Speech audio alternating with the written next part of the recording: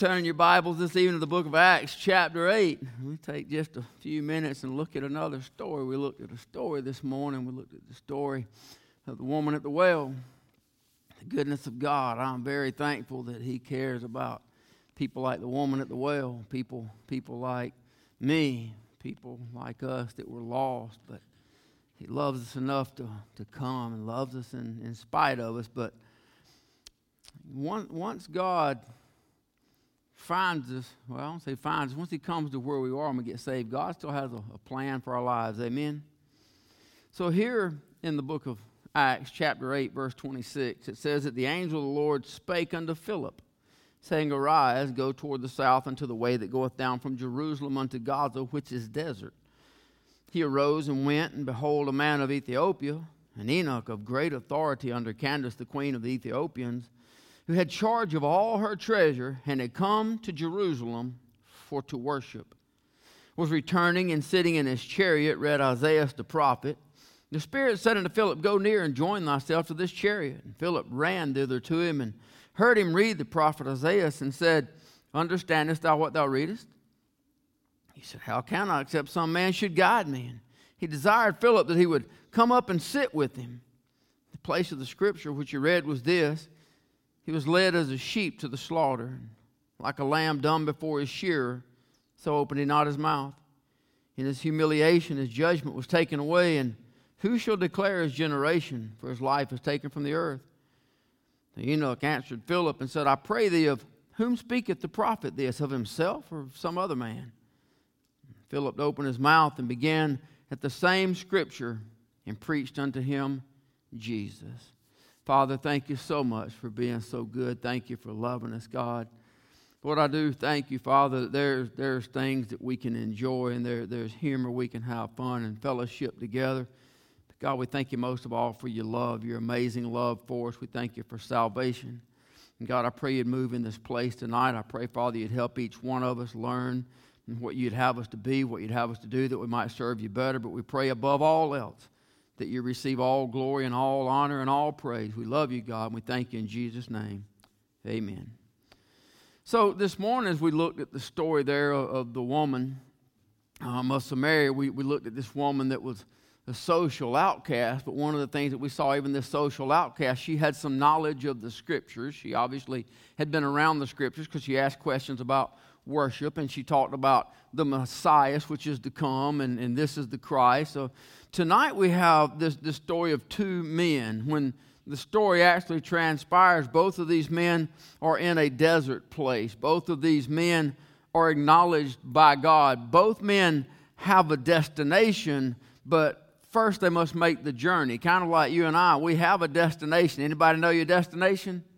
But before we get there, there's a journey to be traveled. So the one man, the Bible says, is an Ethiopian. This is a very wealthy man. We see it there in our text that he is a man of noble recognition. We see, as we look, if you study a little bit in the East, the eunuchs had great power. They had great position. Matter of fact, that word translated there of great authority comes from a word that means a potentate. So these are some high-ranking people that he's talking about here in this story. So what we see, basically, this man would be the Secretary of the Treasury. It said that he's over all of the money of the queen there. So this is a very important man. He's a very wealthy man. He's a very powerful man. The fact that he has traveled to Jerusalem for the sole purpose of worship tells us that more than likely he would have carried a great sum of money. Most of the time when people like that would travel to worship and they go to the temple, you know the stories about how they put in bags of money. So we don't tell us that, but the odds are good that he would have carried a great sum of money to Jerusalem to worship, and that would have been a part of his worship.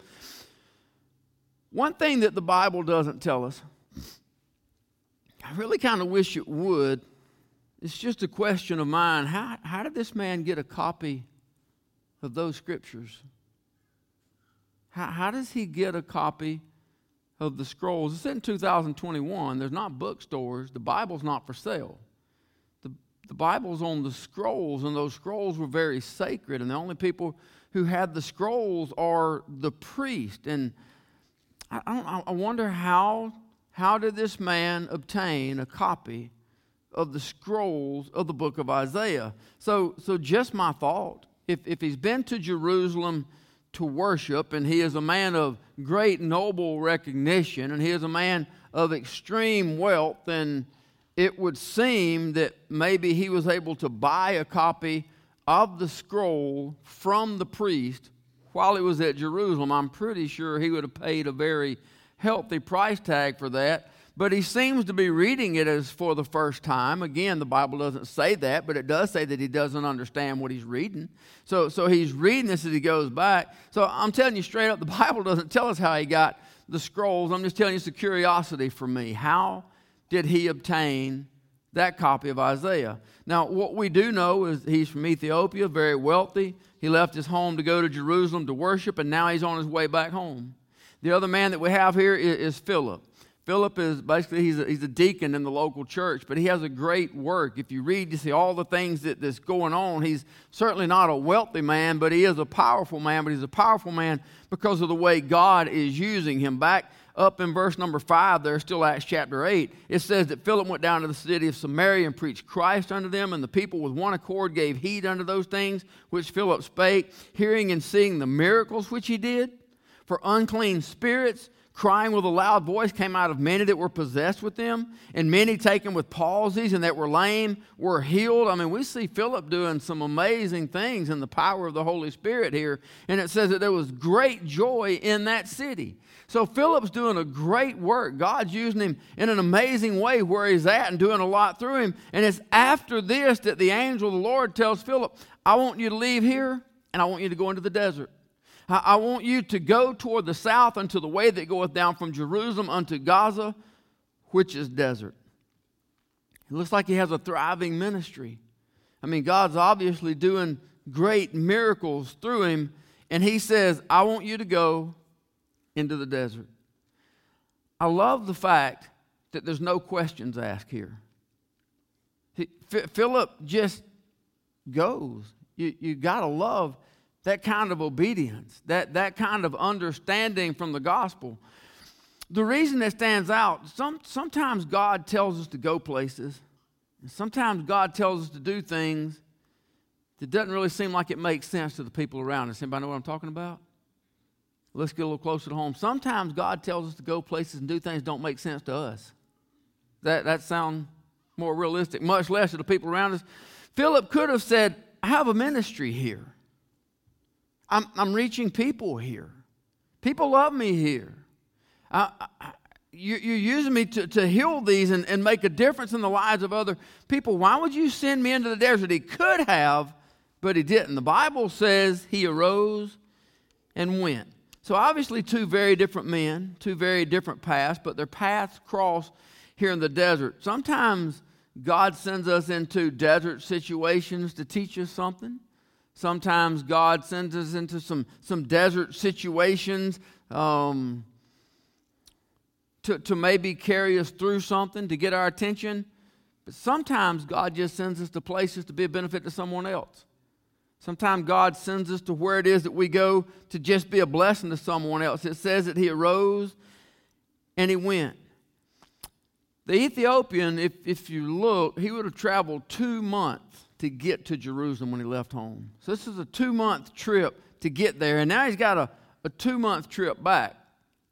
There's no telling how much money this trip cost, which means he would have had to have brought all that with him along his way. But God has something special for this other man who is, he's obviously seeking God. I mean, if you come that far, anybody know what I'm talking about? I mean, this isn't riding in Miss Sylvia's Cadillac. This is a horse. This is chariots. This is buggies. This is tough travel, to travel for 2 months. He obviously is seeking for something from God. Verse 27 says that the reason he went was to worship, but Philip is there on a mission.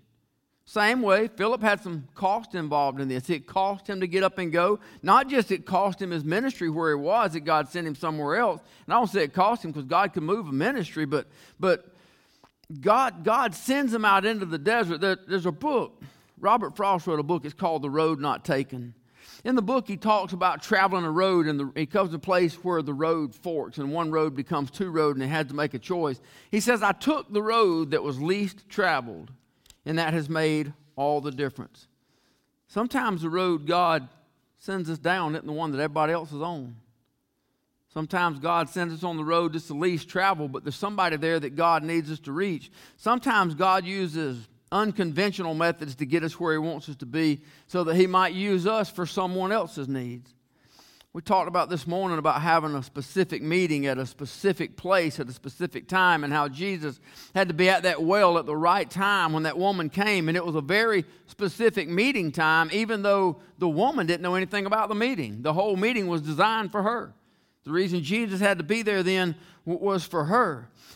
In our case, a lot of times, we're just told to go. We don't know. In that case, Jesus knew the meeting time and Jesus knew the meeting place. The woman didn't. Sometimes God sends us to go, and neither us nor the person that we're going to talk to knows about the meeting. Amen? Sometimes it's just getting to the right place to be there, and the Holy Spirit nudges and says, hey, go over there and talk to that one. Hey, I want you to go over there and speak to this one. But when we step out in faith, as Philip does here in this text, there is no telling what God can accomplish through us.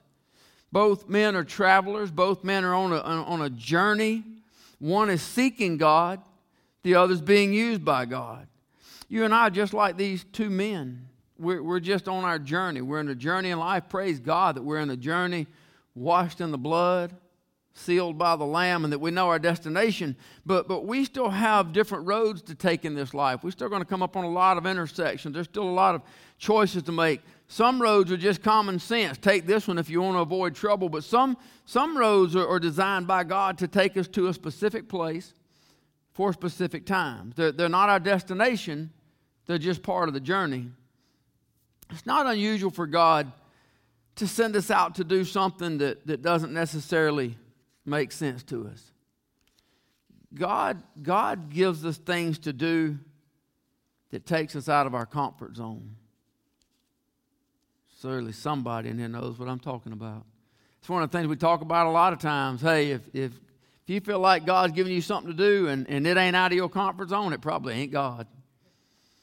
If you can do it on your own, it probably ain't God. But if it makes you nervous and takes you out of your comfort zone and you know you can't do it without God's help, then you might ought to pay attention to that one. God's got something special going on. It's not unusual for God to put us in a place where faith has to overcome fear, where a desire to serve God has to overcome complacency. It's not unusual for God to call his children out, to send them into a desert to meet a man like this Ethiopian. Verse 35, Philip opened his mouth and began at the same scripture and preached unto him Jesus. The text goes on and says, as they went on their way, they came into a certain water, and the eunuch said, see, here's water. What doth hinder me to be baptized? So obviously he's been telling him about Jesus. It says that he told him about Jesus. So he's talking about baptism. Philip said, if thou believest with all thine heart, thou mayest. He answered and said, I believe that Jesus Christ is the Son of God.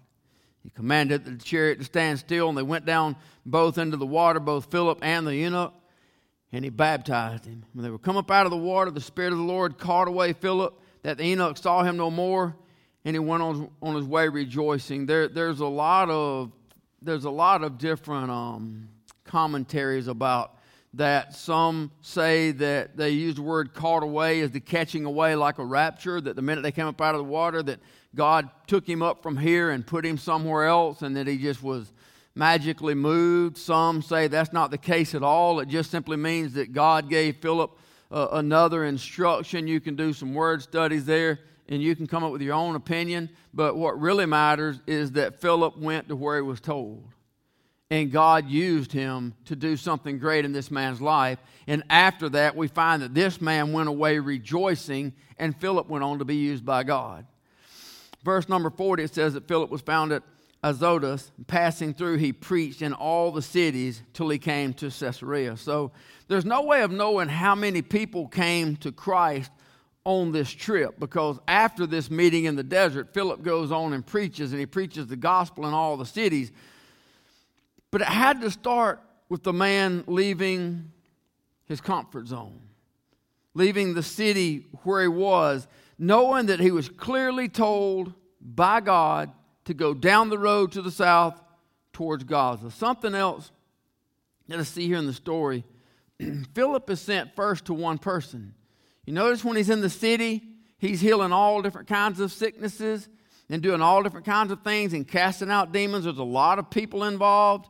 And then if you look after there's a lot of people involved. But in this story, there's one person involved. See, sometimes when God sends you on the way, you may see a lot of people along the way, but it's important that you stay focused till you get to where God's telling you to go or till you do what God's telling you to do, because timing is of the essence right here. He had to get there at a specific time. God has this all planned out. If he stops to talk to too many people, he's going to miss this appointment. I mean, God has this planned out, not just that these two paths are going to cross at an intersection, but they're going to cross at an exact time, not just while the Enoch is reading from the prophet Isaiah, but while he's in the 53rd chapter of Isaiah reading about Jesus Christ and reading about the thing that would stir up the question. There's an exact moment when he has to be there, so he is sent for this sole purpose. He sent him to this specific place. So the act of going and is certainly an act of obedience, but just as important is doing what he's told when he gets there. Imagine what kind of caravan he must have been traveling with. I mean, I know the Bible talks about this man and his chariot, but I'm thinking if this man's got this kind of money and he traveled with this kind of money, he's probably not traveling alone. Pretty good entourage. I would imagine there's other chariots. I would imagine there's probably even some guards around this man. I would think, especially if he carried just enough money to travel for 4 months. That'd be a lot of money. But if he carried enough money to travel for 4 months, and then you got people with him, and then you're carrying a gift to the temple, I just kind of figured this probably. I kind of gather it as trying to get close enough to a presidential motorcade to overhear him talking in his limo. Anybody want to try that one? I mean, it's not like one you just, and it says that he ran to it. I'm sure that would get you a good handshake and a welcome into the limousine if they caught you running toward the president's limo. But that's kind of what I gather. There's these people here, but he hears it, and it says that he ran to hear. There's a lot of obedience in that. That God says, hey, that's the reason you're in Gaza. That's the reason you're on this road towards Gaza. That's the reason you're right here. Go and join yourself to that one. Philip doesn't ask any questions because the urging of the Holy Spirit is unmistakable. When God truly gives us something to do, there's no gray areas. I will tell you this. There's a lot of question marks leading up to something to do.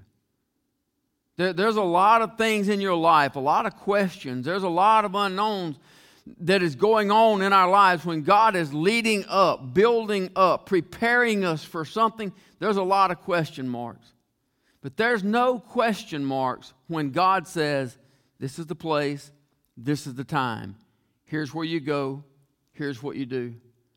I was trying to think, a lot of times people like, what does the voice of God sound like? I heard one preacher say it sounds a lot like my wife, giving me instructions on what to do.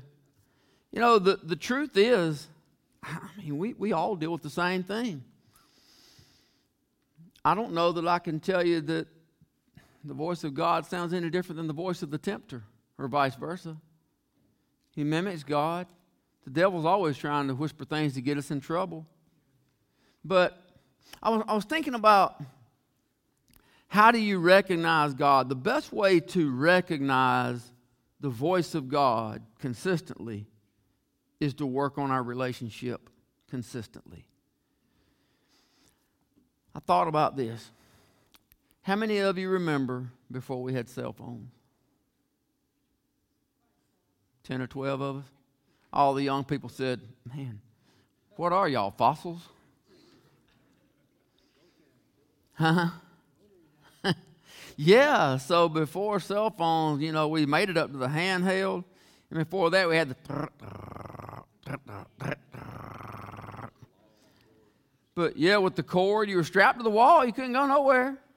I mean, if you was on the phone, you were strapped to the wall. There wasn't no riding down the road. You know what we didn't have on those old phones? This is really going to blow the young people's mind. They're like, why would you ever answer the phone if you don't know who's calling? We didn't have caller ID. I mean, you mean you didn't know who was calling and you answered the phone? What were you thinking? But you know, without caller ID, you picked up the phone and said, hello. And as soon as the voice spoke, if it was somebody you had a relationship with, you knew exactly who they were. I pick up the phone, hello. My daddy doesn't have to say, hey, this is your daddy. All my daddy had to do is open his mouth. It's my daddy. Same with Robin. You know what I'm talking about?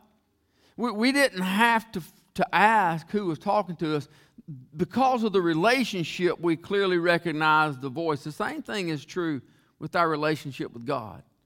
The more time we spend in prayer, the more time we spend talking with God, the more time God spends talking with us, and the more we recognize that voice. So it becomes a little less scary when we know that God gives us something to do, because as God gives us something to do, then God's going to do it through us. So we really don't have any reason to fear. If God sends us to it, then God will take us through it, right? So it seems obvious to me as we read the text. I mean, obviously Philip joined this man on his chariot. He got on board, and it says they went their way. They came to certain water. The eunuch said, here's water. Did him to be baptized? It's amazing to me. He commanded the chariot to stand still. They went down both into the water, both Philip and the eunuch, and he baptized him. So that tells me that they're traveling as they talk. Philip has joined him, and they're riding along. He's telling him about the gospel, but it all started with being in the right place at the right time. See, that's why when we pray and even pray, God, give me your direction. God, tell me what you'd have me to do. Help me to be in the center of your perfect will. Help me to not go too early. Help me to not go too late. It's very important to be exactly where God wants us to be, exactly when, because everything started by meeting at the right place. Now they're riding and they're talking. Philip has told this man about Jesus, and now wouldn't it just seem coincidental all of a sudden that when the man's thinking about being baptized and wanting to be saved, that water just happens to show up? All coincidence, right? Isn't it amazing how God just times things out? And it's the man, it's not Philip, it's the man that points out, hey, here's water. So what we see is that the man had a desire to know more about God.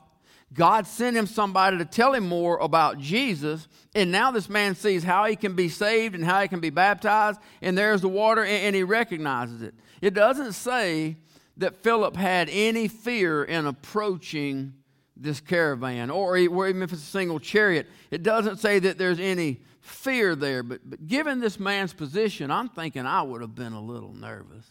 You know what I'm talking about? I might have been a little anxious about just coming up to this man's chariot and starting talking. I mean, going alone into the desert is one thing. I don't really mind going alone. I don't really mind going out. But to actually approach this is a different story. But when faith overrules fear, God can do amazing things. God didn't do anything with Philip that God can't do with you and I. God didn't do anything through Philip that God can't do with you and I. He didn't do anything for Philip that he can't do for you and I. Sometimes we have to overcome some fears and some anxieties to be what's there. But when we step out in faith, God will use you and I the same way if we just do what God says do. I read a couple things I was reading today. It talked about when we allow God to direct our steps. Matter of fact, just a little bit before church, I was just sitting there reading some stuff, some scriptures. I was reading a couple of commentaries, but it said, God will put us in the path of others who need to hear about Christ. The reason that stood out to me is because this morning we just looked at, I love to tell the story. This morning we looked at the fact that we have a story to tell, and it's an amazing story. Does anybody in here have a better story in your life than getting saved? It's the best story we have. The next best story we have is all the times that God has shown up for us in sickness and through disease and financial problems. Every really good story involves God's goodness. And our whole deal is to tell the story. And we have this great story that sometimes we seem fearful to tell. But it's the greatest story of my life. It's made the greatest difference of anything that's ever happened in my life. Without that story, I don't even have a life. I'm still just rolling downhill, headed towards hell. But I have a story. So the one I read today talked about God directing our steps to put us in the path of others who need to hear about Christ. But it had this statement in there. It said God doesn't force us to go. God invites us to go. Isn't that awesome? I already had the message. I was just reading other stuff. But to me, I thought, man, that goes so well, because here's the reality. When we read that text, it would look like, to me on the surface, to read it, that this is a commandment to Philip. Right? I mean, Philip had to go. He had no choice, right? No. That's not right. Abram was told to leave his father's house and go into a land he don't know where. He didn't have to go. He had a choice. God invited Philip. I know the text says that he said, go down. But God has said some things to some men and women that didn't get done. Now, I done gone to meddling on a Sunday night now. I know he said something to at least one that didn't get done. I know at least once he's told us to go talk to somebody that didn't get talked to. I know at least once he's told us to go visit somebody that didn't get visited. I know because it was me. I know of a man that was sick that I should have visited 30-something years ago, and I didn't, and he died, and I still don't know if he's in heaven or hell, but I didn't go. So I know God doesn't force. He didn't force Philip to go. He gave Philip an opportunity to go. But you know what's beautiful? If Philip had not gone, this story would still be in the Bible. The Enoch would have still heard about Jesus, and somebody else's name would have been there beside Philip's. I wonder how many times God's had to write somebody else's name in my place. I wonder how many times God gave me an opportunity to do something for Him, something that would have made an eternal difference in somebody else's life. And they're still going to heaven because somebody told them about Jesus, but it wasn't me. And maybe all I had to do was go down the road into a desert place and tell them my story. I mean, how easy is it to tell my story? I don't have to memorize nothing. I remember it very well. I was there that day. I just want to encourage us. I want to challenge us this evening to remember that stood out to me as much as anything, that God doesn't tell us to go. God invites us to go. And when God gives us something to do, how awesome is it that the Creator of the universe invites you and I to participate in His business? That the Creator of the universe, the Savior of the world, the Savior of our soul, gives you and I an opportunity to share in His eternal business, to make an eternal difference in somebody else's life. So if there's anything this evening, isn't anything more than a devotion, to just remind us to be sensitive to the Word of God, to remind us to work on our relationship so that we hear the Word of God often, so that when God gives us something to do, because if you're anything like me, the devil don't mind messing with you. The devil don't mind whispering you and telling you stuff and telling you you're no good, telling you you're not worthy. You can't do that. And the truth is, the devil's right. But we can in God's power, amen? The Holy Spirit can use us to do things that we can't do on our own. So I pray it'd be a blessing to somebody. I always feel like when God gives me little stuff like this, it ought to perk your ear up just a little bit because something's coming. Anybody know what I'm talking about? God gives you a devotion. God gives you something. You need to be listening for a couple of days, because sure as the world, in the next couple of days, God's going to put somebody there. And it's probably going to fall into that meddling preacher that I talked about this morning that had the nerve to say, when is the last time I let somebody else's problem get in the way of my time? When is the time I let somebody else's need interfere with my plans? What kind of preacher would say such a thing like that? Might have well been meddling to me. I got a feeling sometime soon, if it ain't me, it's one of us, if not all of us, that God's going to put somebody in our path and give us an opportunity to do something great, something to make an eternal difference in the life of somebody else. Amen? Let's pray. God, thank you so much. God, thank you for being so good, God. Thank you for, Lord, certainly for saving us, but The fact that you're mindful of us, God, is a mystery. The fact that we can pray and you would listen, God, it makes no sense to such a feeble mind that the creator of the universe would care what we think or what we have to say. But your word tells us that we can ask and that you can do things exceeding abundantly above all that we can ask or think, and it starts with our asking.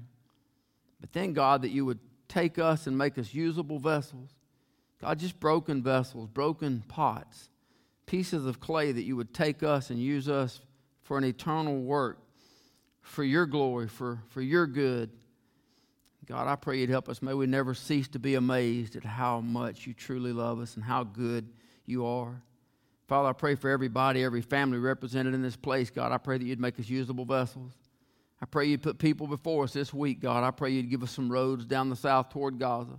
I pray you'd put some eunuchs in our life, God, some people that need to know more about Jesus. And God, I pray you'd give us the absolute boldness to tell our story with clarity, God, that people might see the difference you've made in our life, and knowing if you could do it in ours, you can do it in theirs. God, I pray you'd help us this week certainly to tell somebody about Jesus, but I pray you'd help us to live Jesus, that those around us might see Christ in us. We love you, God. You've been good to us. We thank you and we praise you in the precious holy name of Jesus. Amen.